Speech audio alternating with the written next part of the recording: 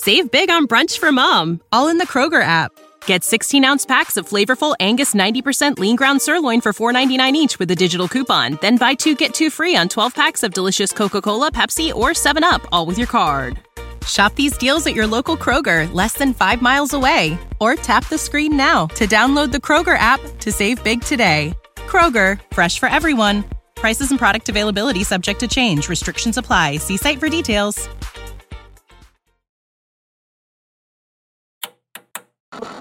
With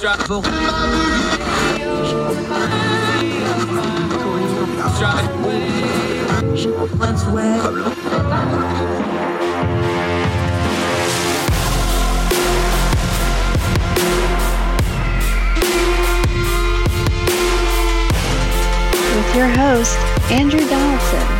This is Heard Tell. Hi, it's Heard Tell Show. It's Monday, February 28th, last day of February. Hope you all doing well. I'm Andrew Donaldson. Really appreciate y'all joining us. Hope you had a great weekend, even with all the craziness going on in the world.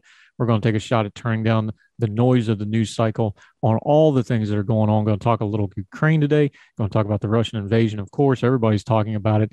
Great guest today.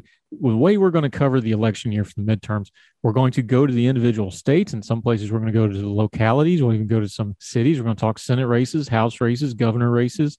We're going to get into all that, but we want to talk to people at the source. So today we're going to talk a little Ohio, the GOP Ohio Senate primary, getting a lot of attention for all the wrong reasons because of the way the candidates are conducting themselves.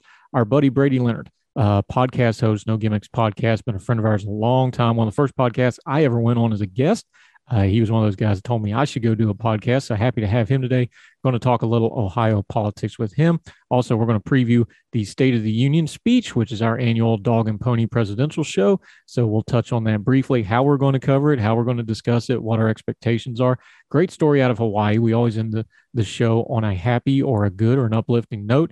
A food charity out in Hawaii. It's a bunch of stuff that I'm going to mispronounce, but what they're doing is great work helping people out. We always love to cover that. We're going to end the show with that. Also on the program today, we're going to talk a little foreign policy because one of you did what we always say, reach out, talk to us. We'd love to hear from you.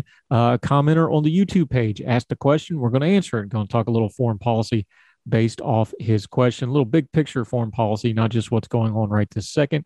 But first, let's talk about Ukraine and Russia. A lot of events happening over the weekend. The Ukrainians are holding, as of the time that we are making this episode of Heard Tell. Of course, they are several 8-9 hours ahead of us. Events are rapidly changing. The Ukrainians are holding up well. They're holding up better than a lot of people expected. Their bravery, the bravery of President Zelensky and their other leadership. Want to caution you a little bit, though. The Russians are just now, the way logistics work, I tell you, folks, logistics makes the world go around, especially in warfare. They're just now getting the main body of their army into the country. There's a lot of dark days ahead. Every minute, though, that the Ukrainians can hold out, it brings more pressure on Russia because it exposes the lies of this illegal war of aggression that they shouldn't be there in the first place. We are pulling for Ukraine. We are completely Team Ukraine here against the evil, wicked Vladimir Putin and his unlawful war crime. By the book definition, a war of aggression is a war crime attack on Ukraine. But we need to be cautious. There's a lot to go yet. The Russians are just now getting their forces, the main body of their forces, into positions around the places that they really want to fight. They have the ability to level cities. Let's pray it doesn't go to that. They have really nasty stuff like thermobaric weapons. They also have raised their nuclear alert level as a threat to the rest of the world. Dark days ahead for Ukraine, dark nights of fighting. We will continue to cover it, but I want to talk about a couple things that Vladimir Putin has done by invading Ukraine that he did not intend to do. He intended to invade Ukraine to get it because he's coveted it for a long time. We know all this. We've already covered it. But he's managed to do a couple other things that he didn't intend to do. One is he's fully unmasked himself for what he really is. Nobody of good faith can ever again say that Vladimir Putin is anything other than what he is, a thug dictator with imperialistic means. He is taking over countries because he wants to, not because he has any justification whatsoever, despite what he says on his propaganda machine. They're losing the propaganda war in Ukraine. Part of the brave resistance that they're throwing up is that the Ukrainians are winning the propaganda war and the Russians look more and more inept. We all thought that the Russian propaganda machine was one of the best in the world. Maybe they're not so good at it, especially when they have to spin lies out of whole cloth. So the world is getting to see Vladimir Putin for exactly what he is. Something else is happening, though. The Germans, Olaf Scholz, we've talked about him, the Scholz machine, we jokingly call him because he's not the most charismatic guy. Go back and listen to the Herd Tell. We talked about the changeover from Angela Merkel to Olaf Scholz. It's a back episode of Herd Tell. Make sure you go listen to that to understand the dynamics. A title shift in European politics, an amazing speech in front of the Bundeswehr where he walks out. He says, we are going to spend on military spending. We're going to go above our 2% that we have long held to. They're going to put $100 billion one-time shot into defense. This is a big deal. We have argued, and there is some legitimate criticism that others have leveled at NATO, that it was American-led and the other NATO countries didn't always pull their weight. That's a fair criticism. One thing that this invasion has done is it has woken up Europe, that they have gotten fat, dumb, and lazy under the largesse of America and NATO protection and haven't kept their own protective houses in order. And it looks like that's woke them up. Finland and Sweden and others are talking about joining NATO. Germany's talking about expending massive amounts of money to get their military house back in order that we already covered last week is having issues. The UK is reconsidering their positions. They have left with Brexit, obviously, but they have security concerns in the EU, and they're readdressing those now. NATO and Europe are not the same thing. We're using them interchangeably a lot in media right now, but understand they're not the same thing. But what comes next after this, because they see the threat that Vladimir Putin has leveled at them, may be even better than NATO, maybe more focused than NATO. And after the largesse of the last 30 years since the Cold War ended, where NATO has kind of just floated along, maybe it's time to trim it down and make something new and better. And Vladimir Putin may have unwittingly just done that. And there's one more thing that Vladimir Putin did that he didn't expect to do. In his reasoning for this invasion, he went on an unhinged rant about how Ukraine was not a real country. They're not a real people. They don't have a national identity. Well, guess what, Mr. Putin? You did that. You've given them a national identity. The Ukrainian people now have something to rally around.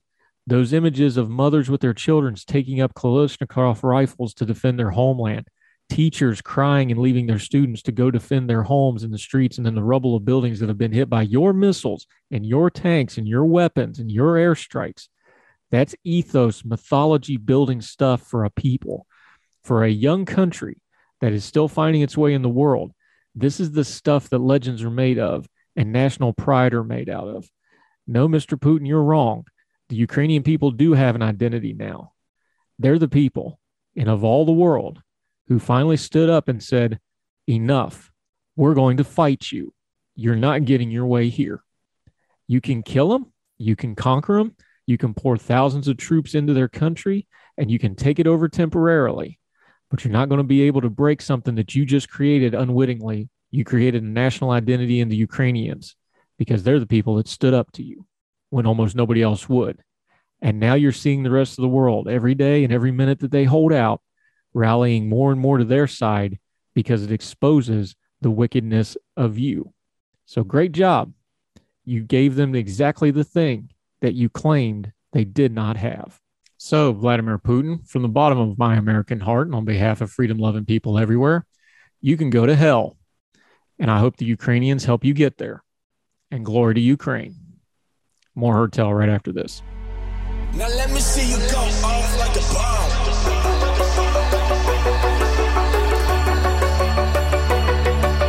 Welcome back to Herd Tell Show. I'm Andrew Donaldson. Appreciate you staying with us.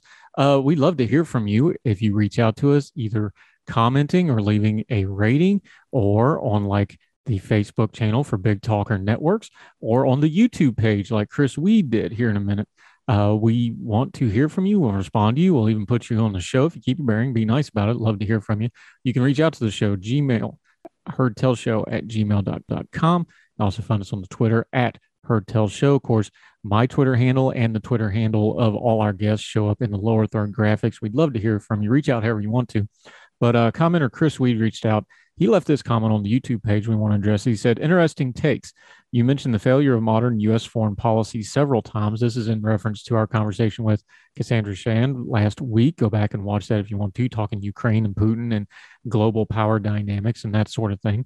Chris writes, can you expand on this at all? I don't necessarily disagree with your opinions of U.S. foreign policy effectiveness or American interests. However, I did not hear any examples or evidence of what you mean by this. Now, of course, we could spend hours on this, a lot longer than we have in our little 1 hour Heard Tell program. But let me explain it to you this way, kind of in a broad texture way. We've seen foreign policy bad decisions and failures over the last few years. We can't say that the things in Afghanistan, a 20-year war with no logical conclusion and only chaos and death at the end, was anything but a foreign policy disaster. I would argue that not preventing the war that is currently going on in Ukraine, when Putin did things like invade Georgia, invade Ukraine the first time and annex Crimea, these sorts of things, you can do preventative measures to keep a little war into becoming a big war. That's a foreign policy failure. This is a bipartisan problem, by the way. I'm not just picking on President Biden. We've had a string of presidents who have made highly questionable to bad foreign policy decisions. But let's back up and talk big picture, because we could talk about the individual ones. Everything needs context.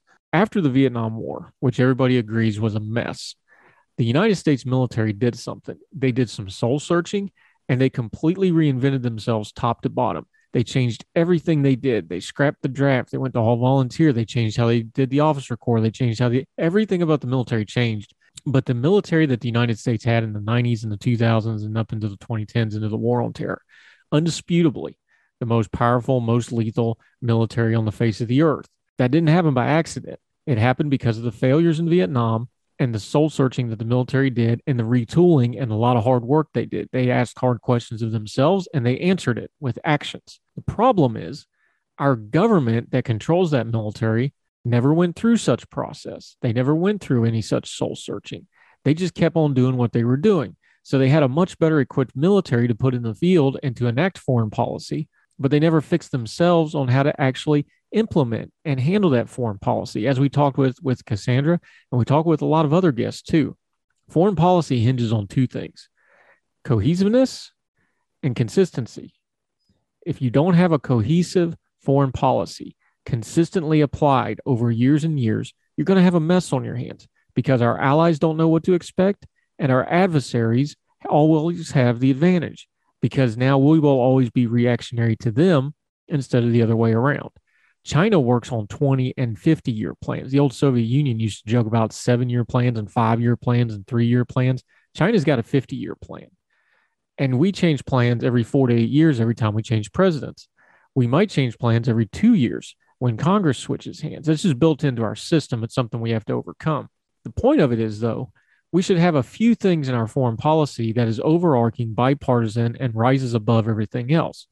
We won the Cold War because regardless of who was president, it was understood that you needed to win the Cold War. No U.S. president of either party was going to get on TV and go, you know what would be great here? Let's lose the Cold War. They didn't say that because they knew you had to win it. There needs to be a few things that we get down hard on our foreign policy that everybody understands and that should be beyond politics. And that probably sounds Pollyannish. But can we agree on things like bad guys lose, we win because it's good for the world? That'd be a good one to start with. Could we start with countries that engage in wars of aggression and genocide and human rights violations are our adversaries and enemies, and we shouldn't do anything to enable them, and we should stand up against them as our providers, as the leading nation of the free world? That should be a pretty easy one. And yet we fail at it constantly. China, for example, buys human rights violations with its economic might. And because we like cheap goods, we keep our mouths shut about it. And they keep Europe at bay, and they keep other parts of the world at bay with their economic might so that they can abuse the peoples under their control. We saw it with Russia before they invaded the Ukraine and people finally woke up to the dangers of Vladimir Putin. They cheated the Olympics. They encroach on other people's territory. They have gross human rights violation. Vladimir Putin and his thugs likes to kill journalists and dissidents and likes to do it in a public way using a poison that only they use to make sure you know that he did it. These are not good people. And yet we kidded ourselves into thinking that we can negotiate with them like a normal country. Cohesive and consistent foreign policy is a must if America is to maintain its safety and security and interests around the world. But we can't even be bothered to pay attention to it. And we elect unserious leaders who give it lip service and only pay attention to it when it suits their domestic partisan needs. The world does not hinge around partisan politics in America. The American media and political business models do. So that's all we hear about. But as we're learning through Ukraine and elsewhere, the world does not. And we better find a few things that rise above all that mess and rise above that noise that we can come together and agree on as a country, especially in our leadership, so that we can properly see the world and prepare for it. There's dangerous wolves out there that want to do us harm. And every time we pretend that they don't, we always, without exception, wind up getting bit good and hard. And then we react and rise to the occasion. But how many lives, how much money, how much pain and suffering could be avoided if we just pay attention to it in the first place? One thing that the Ukrainians are doing right now, like President Zelensky of Ukraine is doing, is he's holding up in stark contrast how feckless and unserious a lot of leaders in a lot of places are, including here in America. Maybe we should stop electing people president and senator and into the House of Representatives and governors and even in our local school boards and county commissions and whatever else you want to say. Maybe we should stop electing people who promise to give us what we want and start electing people that can govern and can lead, because the people that give us what they want aren't going to be a big help if the sky starts falling or if somebody attacks us or if there's a crisis at hand. You better have some people that have some leadership skills, even if you don't agree with all their ideology, because the country and maybe even the world might depend on it. So yes, when we talk about foreign policy failures, America's had a lot of them. And we could talk about the individual ones a lot. But the overarching theme is, if we could have some cohesion and consistency, if we could agree on some base principles of what's important to us as a country and as a people that should rise above politics, a lot of the foreign policy problems we have would fix themselves. Like we always talk about on this program, if we could have some accountable government and have accountable citizens, boy, that'd fix a lot of our problems without having to use any fancy terminology. But we don't want it. But most of us aren't ready for that conversation. We're too busy sending cat pictures and downloading memes and making fun of the politicians on the other party like they're nothing and we're everything. We're a foolish people. And until we stop being foolish and grow up a little bit, the rest of the world is going to see us for what we are, not ready to be serious players in the world. More Hertel right after this.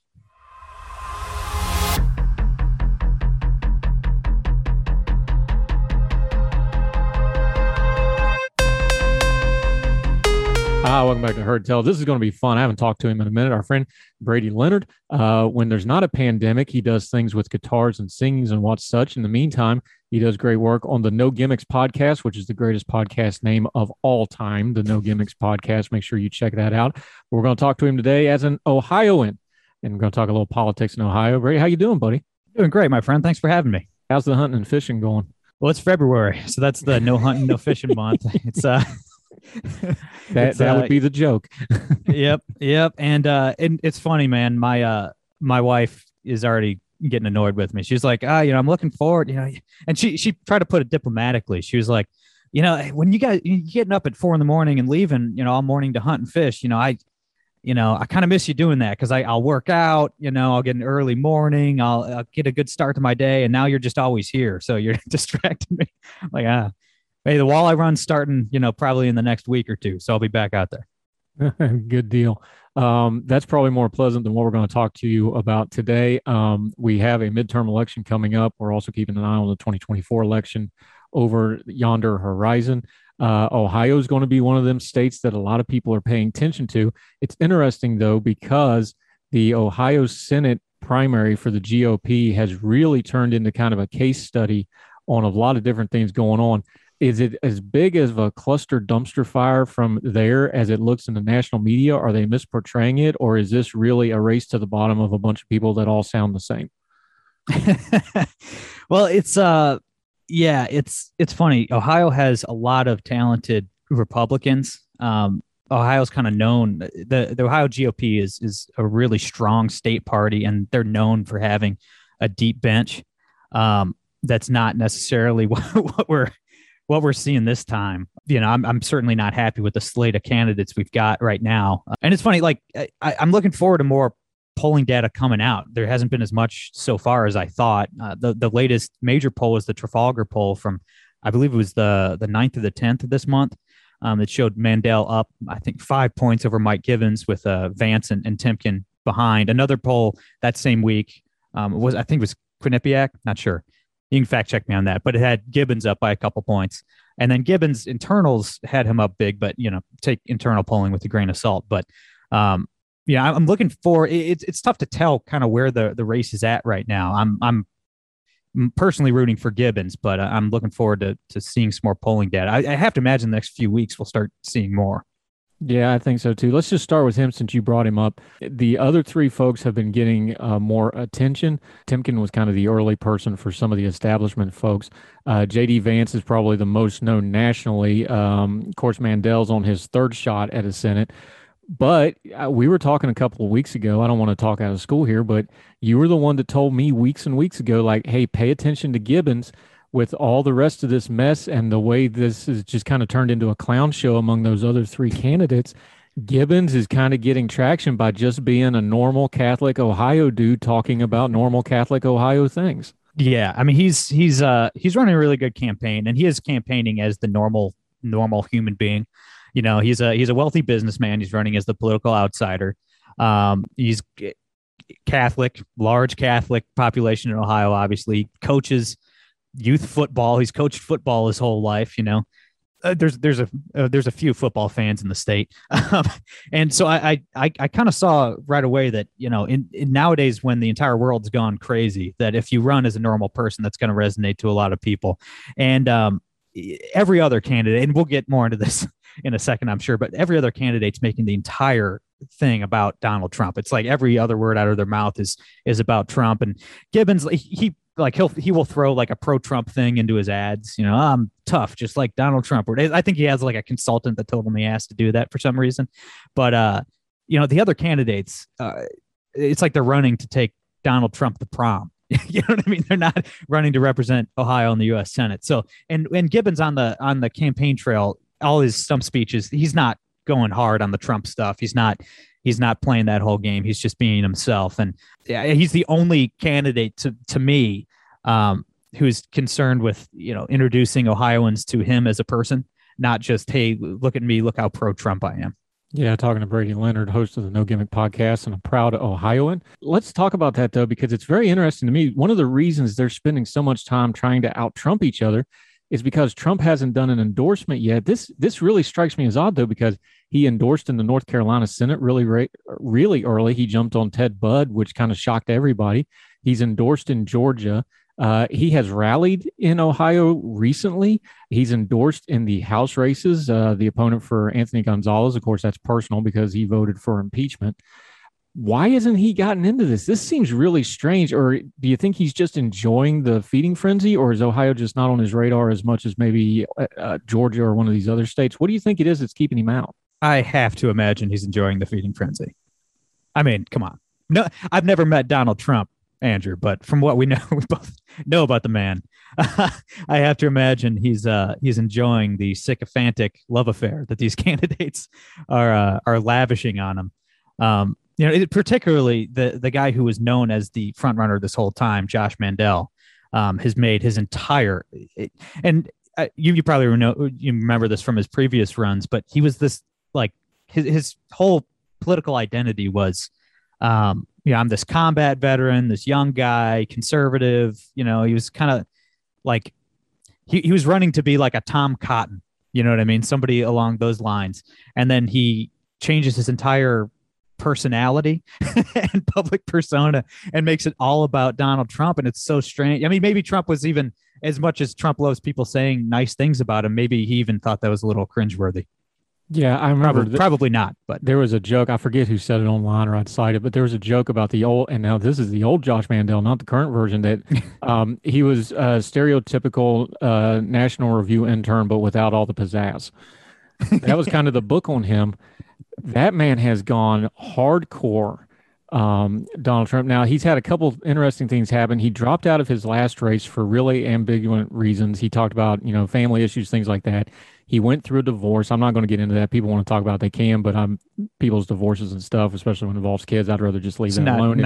Not my business. Yeah, not my business. I'll leave that for what it is. But when he came back this time, it's all culture war stuff to the point of absurdity. Remember him swearing he was never going to take his Cleveland Indian hat off, which we haven't seen since. I'll just throw that out there. What happened to this guy? Is this an audience capture thing where that's his one way to get there? This is his third try at the Senate seat. Is this desperation? Did Trump just break him? Is he out of options? He's a young guy. I think he's 41, 42, something like this. If that, yeah. This is quite the transformation. Is there any explanation for it? Yeah, it's got to be just desperation. You know, he was gonna win. He was gonna beat Sherrod Brown. He was up 5 points or so. Even in a tough year for Republicans. But yeah, and then he did drop out due to personal issues. He's, like you mentioned, we don't need to get into that here, but I will say this. He's somebody that I couldn't vote for personally because of those personal issues, but that's just my own personal convictions. But yeah, I don't know. But I don't know why. I guess desperation, but just the audience knows, if you're not familiar with Ohio politics, like that would be his bizarre change of worldviews and personalities would be as extreme as if like Tom Cotton or James Lankford or one of these like middle of the road kind of establishment type Republicans just went into his closet, walked out with orange skin and a toupee and started talking about the southern border all the time. I mean, it's like, it's just a 180 degree change from everything he's talked about. And he's been in, Ohio politics since he was like in his late 20s, I think, maybe 30-ish. It's been a decade at least. I was going to say, wasn't he like state treasurer when he was like the youngest state treasurer or something? He was like, was he 29 or 30? Yet? Yeah. It's amazing.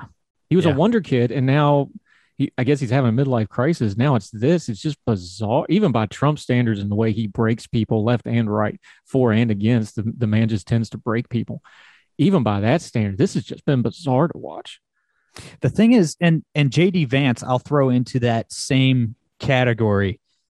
Those two gentlemen have fallen into, and this is my personal theory, that they've fallen into the trap that people on both sides fall into this trap.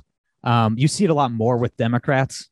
You're seeing it right now a lot with the messaging of the Biden administration. It looks like they're trying to govern for like their base on Twitter.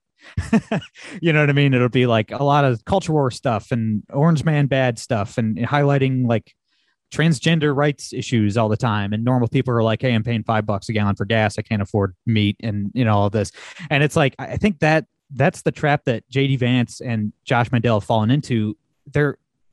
It's all like the Trumpy stuff. It's like build the wall in Arizona and break up Amazon and all of this stuff. And it's like, that is just not, I mean, I'm not even talking for or against securing the border or big tech or any, that's a debate for another day, but like, these are not issues that are on the minds of most Ohioans. Like illegal immigration is not an issue that matters to 99% of Ohio voters. And honestly, and I'm sorry to say this, if you've been to Ohio, the people that are most passionate about illegal immigration are the farmers that need illegal immigrants to harvest their crops every fall. Okay. So it's like, that is just not an issue that's going to persuade a lot of Ohioans. And it's like they're playing to like the conservative Twitter base, not the actual voter base in the state that they're trying to win. Yeah, and the reason for that is fundraising. We know that. We're talking to Brady Leonard. Yeah. When we come back on Heard Tell, we're going to get into the well-documented on this program, because y'all know how I feel about him, J.D. Vance. Going to talk a little bit more about why Ohio is such a paid attention to. Bellwether's overused, but Ohio really is in a lot of cases. We're going to talk more with that. Ohio Politics with Brady Leonard of the No Gimmicks podcast right after this.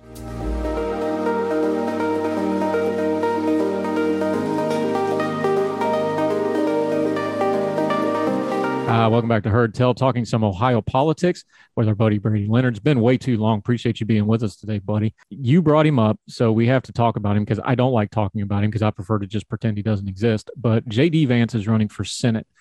It is an interesting case study, though, because he probably has the highest national name recognition because of that stupid book he wrote and because of his plugged-inness, because we famously know that Peter Thiel gave him $10 million to go run for Senate in Ohio.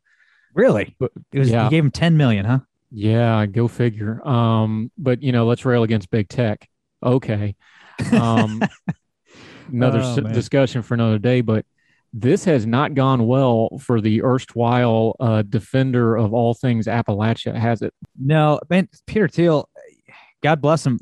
he's been burning through a lot of money, man. I don't know why you and I don't see any of it. Like if he wants to waste some cash, man, I can think of people keep telling me I'm a shill for this, that, and the other. And I'm like, dude, I will queue up in the line for the money. That VA check only goes so far, but I never see any of it. I'm a libertarian. I've been waiting on my Koch brothers money my entire life, man. It just hasn't shown up yet. It got lost in the mail, I believe. But yeah, I like you said, he's playing for the fundraisers. See, if I didn't know I knew he got millions from big donors. I didn't know it was 10 million. I don't know why he's so desperate to campaign for the fundraisers then, but juxtapose that with Gibbons, who is a self-made man. And I believe he wrote himself a check for 12 million. I don't even know if the guy's fundraising. I think he's worth, if not 9 figures, somewhere close to there. So he doesn't need to play that game. But yeah, I mean, Vance, in all polling I've seen is never made it above third, behind Mandel and Gibbons. His ads are bad. It's a bizarre turn too, because he did make all these comments that the Trump people hate, calling Trump an idiot and all that in 2016. And now he's backtracking, saying how much he loves Trump and all that. And it's like, man, he's not fighting. He's giving his opponents ammo. He's campaigning and raising money out of the state. He's flip-flopping on Trump and everything else. He's not talking about issues that really matter to Ohioans. And it's like, it's a bizarre campaign. I don't know who's running the campaign, but nobody too intelligent from where I'm sitting. And yeah, I mean, to be honest, I've never read the book. I never saw the TV show. I see your disdain for the man, and maybe that has pushed me against ever reading too much into him. But he's not a candidate that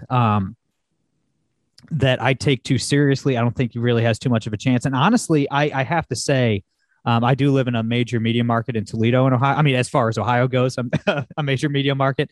And the Vance ads have not been around very much.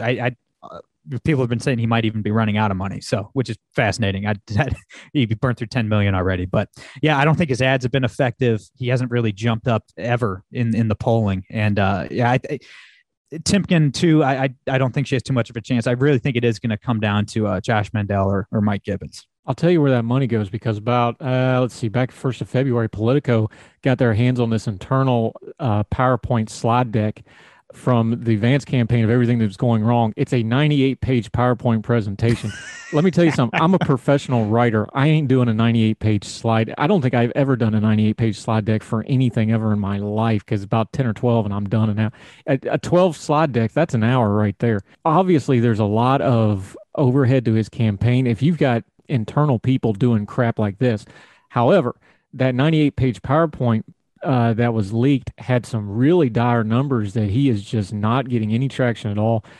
When he does wade into the culture war stuff, he's really bad at it. Last week, he took a run at Barry Caffrey, of all people, calling him a cocktail general. And so, like, listen, we have some of those.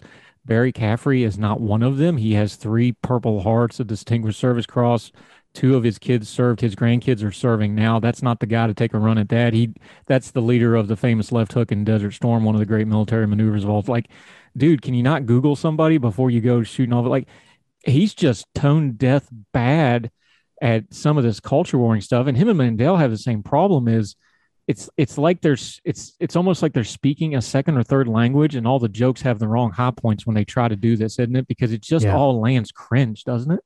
Yeah, Vance especially, it seems like he does speak conservative or Republican as a second language. And you saw it, and it was a pretty nasty comment about the Russian invasion of Ukraine the other day, where JD Vance, he doesn't quite get it. He doesn't get how to, he thinks he's espousing these positions that conservatives agree with when he's really not. And so when the Russians moved into Ukraine, he tweets something or puts out a statement I'm paraphrasing here, but it was along the lines of LOL, who cares about Ukraine? Let's worry about the southern border or something like that.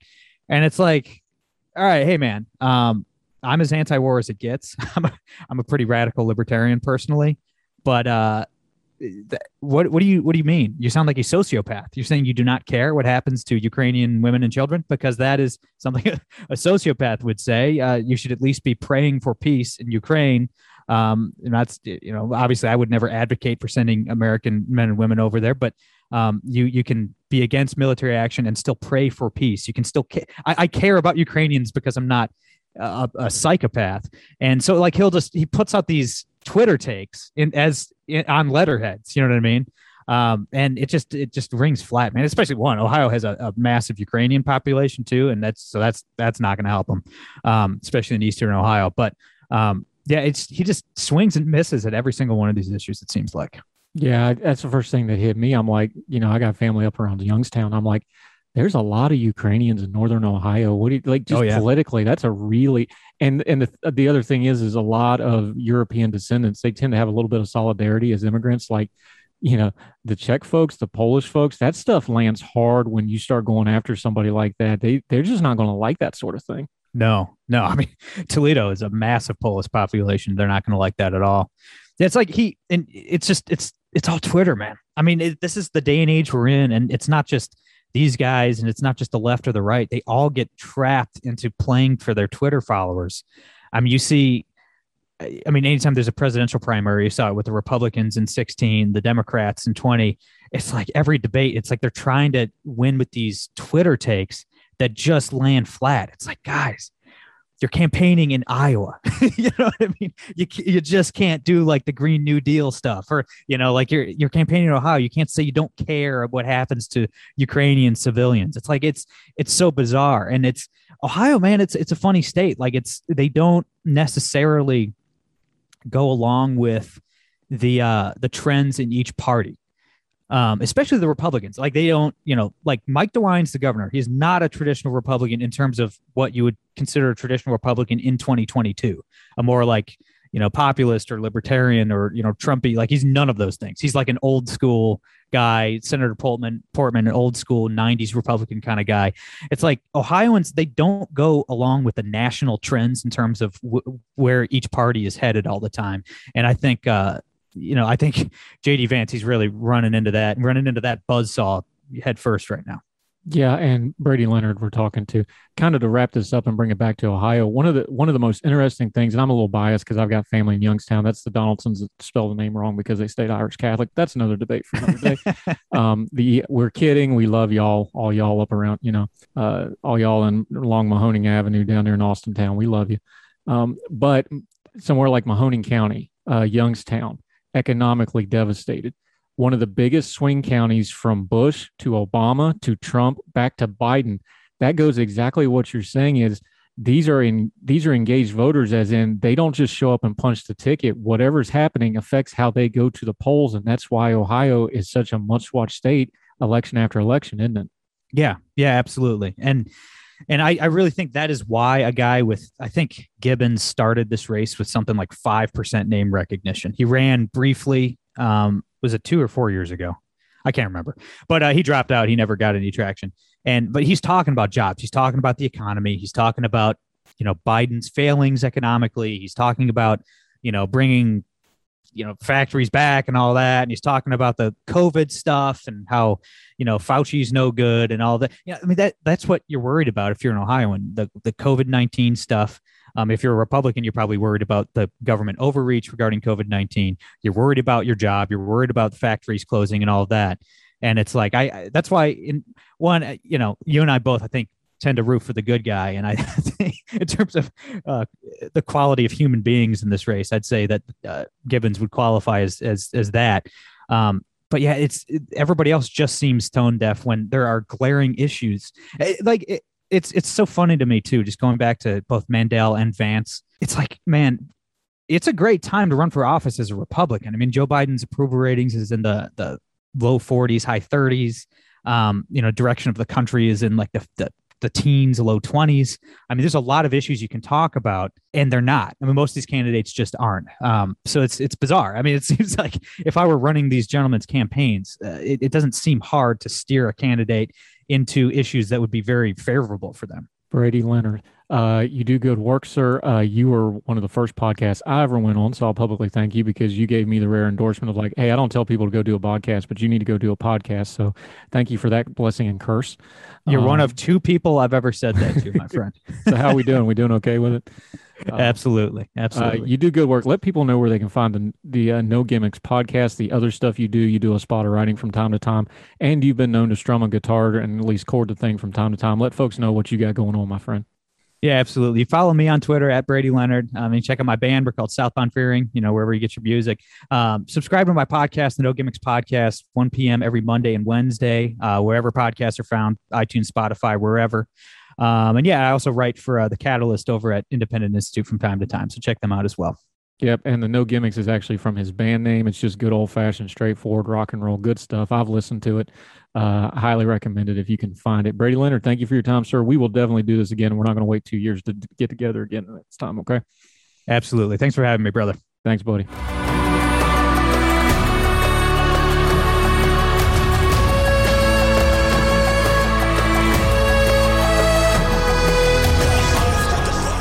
Welcome back to Heard Tell. I'm Andrew Donaldson. Appreciate you staying with us and sharing us and watching us wherever you are. Sure appreciate you doing so. Quick update. The State of the Union's coming up. We know what the State of the Union is. It's mostly a dog and pony show with an hour-long speech attached.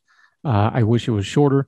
Originally, you just wrote a letter and sent it to Congress. I wish they'd go back to it, but primetime TV time is hard for a politician to pass up. So we're going to go back to the dog and pony show this year. Last year's non-State of the Union, State of the Union address. Lots changed in a year. I want to just kind of preface how we're going to cover this a couple of ways. I don't think the State of the Union is terribly important. I think it's a lot of noise. It fills a lot of time. I think it will be very low in the ratings, and I think nothing that is said is going to really matter that much. Now, President Biden has a few things going. He's going to want to tout his Supreme Court nominee pick, Judge Jackson. We are waiting. Our friend Em Carpenter over at Ordinary Times is working up her deep dive, just like she did with Amy Coney Barrett, on the actual case law, and we will address that when that comes out. But setting that part aside, this is a president that desperately is going to try to change the subject. Here's the truth of all this. No president has ever increased his public approval rating between January and November in a midterm election year. That doesn't mean you might not pull something out. Bill Clinton managed to pull out a couple of seats for his party, but that was because the impeachment was lingering and was very unpopular in the country. Look, a lot can happen between now and November, but as of right now, President Biden's approval rating is very, very low. And when the president's approval rating is low and you have historic and cyclical trends that the out of power party does very well in the midterm, this is looking like it's going to be a very, very bad election season for the Democrats. So President Biden's going to want to use the State of the Union to try to reset, to try to change the subject, try to get the conversation back on a few things he wants to talk about. It's going to be hard. We have Ukraine in the news. The Supreme Court pick is not getting the traction that he probably thought it was going to. There's going to be the usual caterwaulings from the corner, but the outcome's not in doubt here. There's no major red flags. She is a liberal progressive justice in the medium vein of that wing of the court. I don't see any real reason for them to oppose this nomination other than just the politics of it, which they will do. But there's no red flags here. There's nothing major. She's going to get approved. It's going to be a pretty smooth process, relatively speaking, especially compared to the Kavanaugh hearings, which were just brutal. So I don't know that he's going to get the bump out of that he normally would have. I just don't think this State of the Union speech is going to matter that much. Of course, it's Joe Biden. We could always have a gaffe or something like that, but he usually rises to the occasion for these things. I'm sure it'll be well written. I'm sure it'll be long. I'm sure it'll be sleep-inducing, and I'm sure nobody will remember anything from it 3 weeks from now. That's my prediction on the State of the Union. It's on tape. You can hold me to it. We'll cover it after the fact. If we're wrong, we'll say so. But that's how we're going to cover the upcoming State of the Union. More Heard Tell right after this.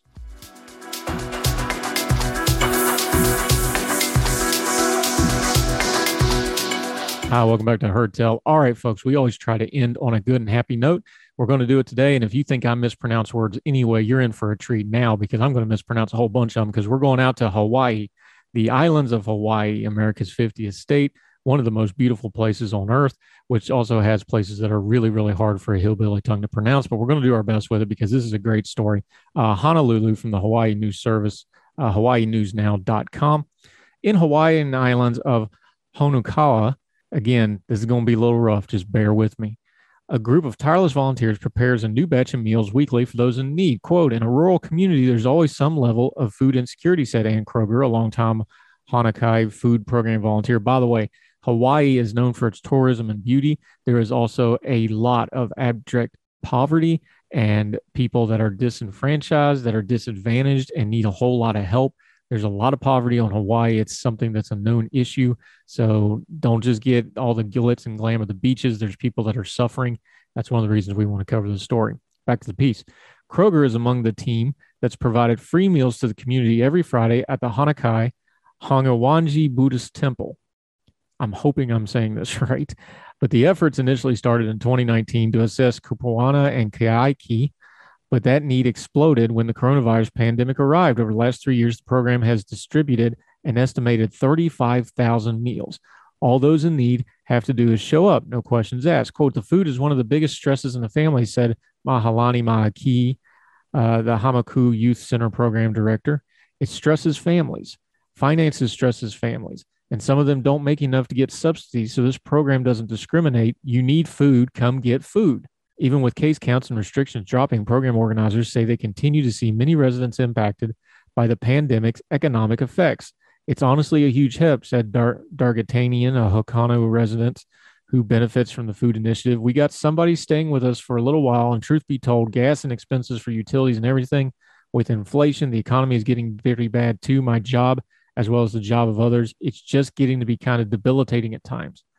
To keep stomachs full, the team at the Hanakai also provides weekly grocery bags, and with or without COVID, they'll be there to help. Quote, a lot of people want to know what's coming up, Kroger said. Sometimes I know, sometimes I don't, but all the meals are popular for different reasons.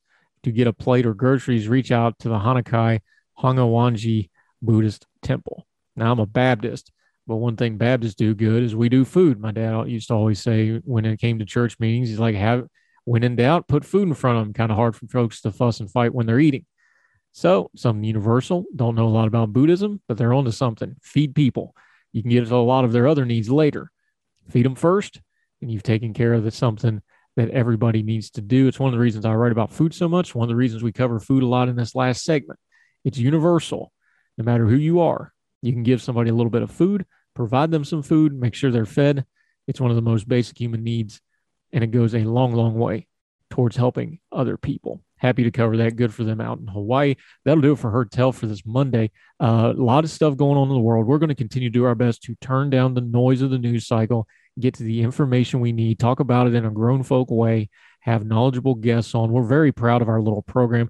We've seen more sustained growth. Subscriptions are up wherever you're watching or listening, whether you're watching on the Facebook channel for Big Talker Network that's been redone. If you're watching on the YouTube channel, which is well over 100 subscribers now, appreciate that. If you're listening on any of the podcast platforms, iTunes, Spotify, Google, any of the podcast aggregators, we see those numbers. We appreciate you. Make sure you subscribe. Very important. You'll get Heard Tell every weekday morning. You'll get the Good Talk interview segments with our guests every afternoon, long-form podcasts when we do a deep dive onto a subject. And we now have a very deep archive of shows, both weekly, and we're over 36 of the long-form podcast. That's a lot of content for you. Only costs you a couple of clicks. Please make sure you subscribe so you don't miss any of it. Leave a rating and a comment. That's very important. As you saw on today's show, we may even use it to fill in the show and talk about what you want to talk about, because this is a partnership. And if all else fails, if you really want to do us a favor, click that share button on whatever platform you're watching or listening on. Put us out on your social media. Let people know. We don't pay for advertising. It's all word of mouth and what we do on social media. You folks have responded, and we appreciate you greatly. As long as you keep listening and watching, we're going to keep doing it, and we thank you very much for your time and attention. It's the most precious thing you have. We're never going to waste it. We're always going to give you the best information we can. So until we do it again tomorrow, wherever you and yours are, across the street or around the world, we hope you're well. We hope you're well fed, and we'll talk to you tomorrow on Heard Tell. All the music on Heard Tell is provided under a Creative Content license from monstercat.com. For the ones who work hard to ensure their crew can always go the extra mile, and the ones who get in early so everyone can go home on time, there's Grainger, offering professional-grade supplies backed by product experts so you can quickly and easily find what you need. Plus, you can count on access to a committed team ready to go the extra mile for you. Call, click Grainger.com, or just stop by. Grainger, for the ones who get it done.